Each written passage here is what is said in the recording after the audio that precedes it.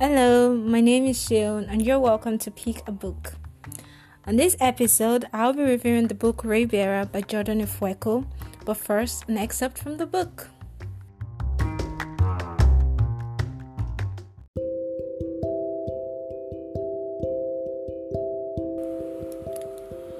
Why does everyone hate change so much? I demanded. Because things could get worse. Maybe. But do you know what I think? My chest throbbed. I think deep down, we're afraid that things could get better.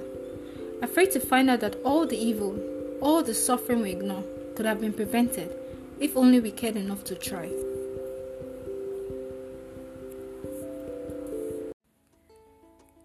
Raybearer is the first installment in a duology, and it's also Jordan Ifueko's debut novel. And it's surprisingly really good for a debut novel. So it takes place in the land of Aritai and follows Teresai from a childhood to teen years as she goes on a journey of adventure and self-discovery. Teresai is raised in isolation with only her teachers and mother, who she barely sees for company. One day, out of the blue, Teresai anyway, her mother, who everyone refers to as the lady, comes to inform Teresa that she'll be going on a mission. The summary of the whole mission was basically for Teresa to get to the capital and compete to be a member of the Crown Prince's Council of 11, win him over, and then assassinate him. Teresa, she was really excited about it because to her that meant making friends and meeting new people and also making a mother happy. So there are so many things I loved about Raybearer. The first was how easy it was to get lost in the story because of how captivating it was. It chronicles Teresa's growth from being the neglected kid to a child who starts to form bonds with other people and learns to love other people too. The Crown Prince's name was Zaya, and it was a really sweet kid and everything, and so she befriends him and then they form their own bond and he really likes her. So the competition then starts and she meets other people. She meets Jit, she meets Kira, she meets a lot of other kids too, and she forms bonds with each of them in her own way. And so the book is set in the world of Aritai and it's loosely based on West African mythology, which was really interesting for me to read about. I love the whole spin on the Abiku thing, amongst other things. The world building was built in a great way with a lot of attention to details, because that's one of the things I love about fantasy, especially when it's done properly. World building, I love when a world is built properly in fantasy, and in this story you don't get lost at any point, and you can easily pinpoint, you can easily figure things out. There's no being lost in it. It's easy to get lost in fantasy, especially when a mythological, a fantasy world is involved, but you don't get lost in Raybearer, which is one of the things I really enjoyed about it. I also enjoyed the development of all the characters. Each of them had their own unique storyline, and we get to understand them and the reasoning behind all of their decisions, some of their questionable decisions. We got to understand why they made those decisions. They weren't blatantly good or bad. They were just people trying to get through life with the cards they'd been dealt with, which made judging them almost impossible. I couldn't just judge them because I understood where each and every one of them was coming from, and I really like that about the book. Not saying all of them were good, but they were understandable.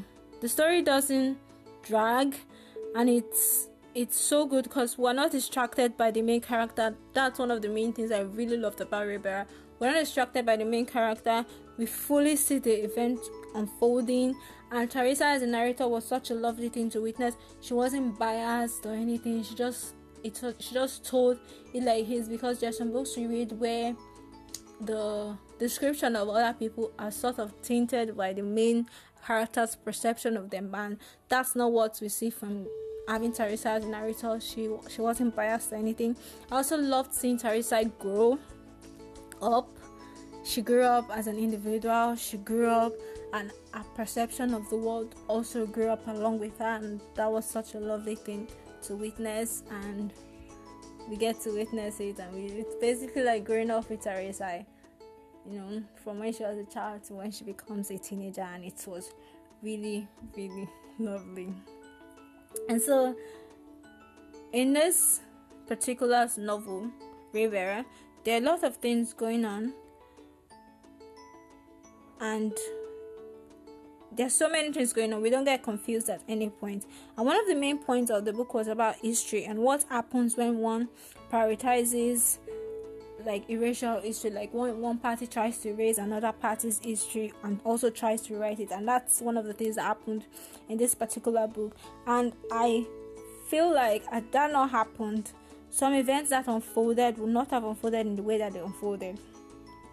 And it also highlights leadership and how easy it is to be corrupted once you're a leader and to become paranoid, because there are two different scenarios of that whole leadership thing. And especially with the lady, because I sort of felt sympathy for the lady and everything, even though I was mad at her at some points and everything. But it shows with our story that it's so easy for people to change. Instead of changing for the better, they change for the worse. They become something horrible because of the way the world treats them, the way the people they love, because of the way they are treated by them. So they just choose like the worst case scenario to become, and they just fully go in that direction. And this book highlights on those three different themes, and more themes are highlighted in it. A lot of themes highlighted in this book, and the story flows so beautifully. It's a richly told story. It's a richly told story that I would love for everyone to read, especially because of the ending. I loved the ending so much. I mean, yeah, I did. I loved the ending because it made me so eager to read the second book, and I was so glad. Like when I got there, I was so glad that okay, it's just a 2-book series, so I don't have to wait too much to figure this whole thing out. And the sequel is out now, so you don't have to wait for like months to get the sequel. That's Redemptor. Redemptor is the name of the sequel, and you don't have to worry about cliffhangers and stuff. I fully recommend for everyone to read Raybearer because it's so good. I loved it so much. Thank you for listening, and do feel free to leave a comment or share your thoughts on any of my social media platforms. You can find me on Instagram at pickabook_today. You can also find me on Twitter at Aloseun, at ALOSEUN, and you can also check my blog out, which is www.peekabook2016.wordpress.com. Thank you for listening. Do have a great week. Bye.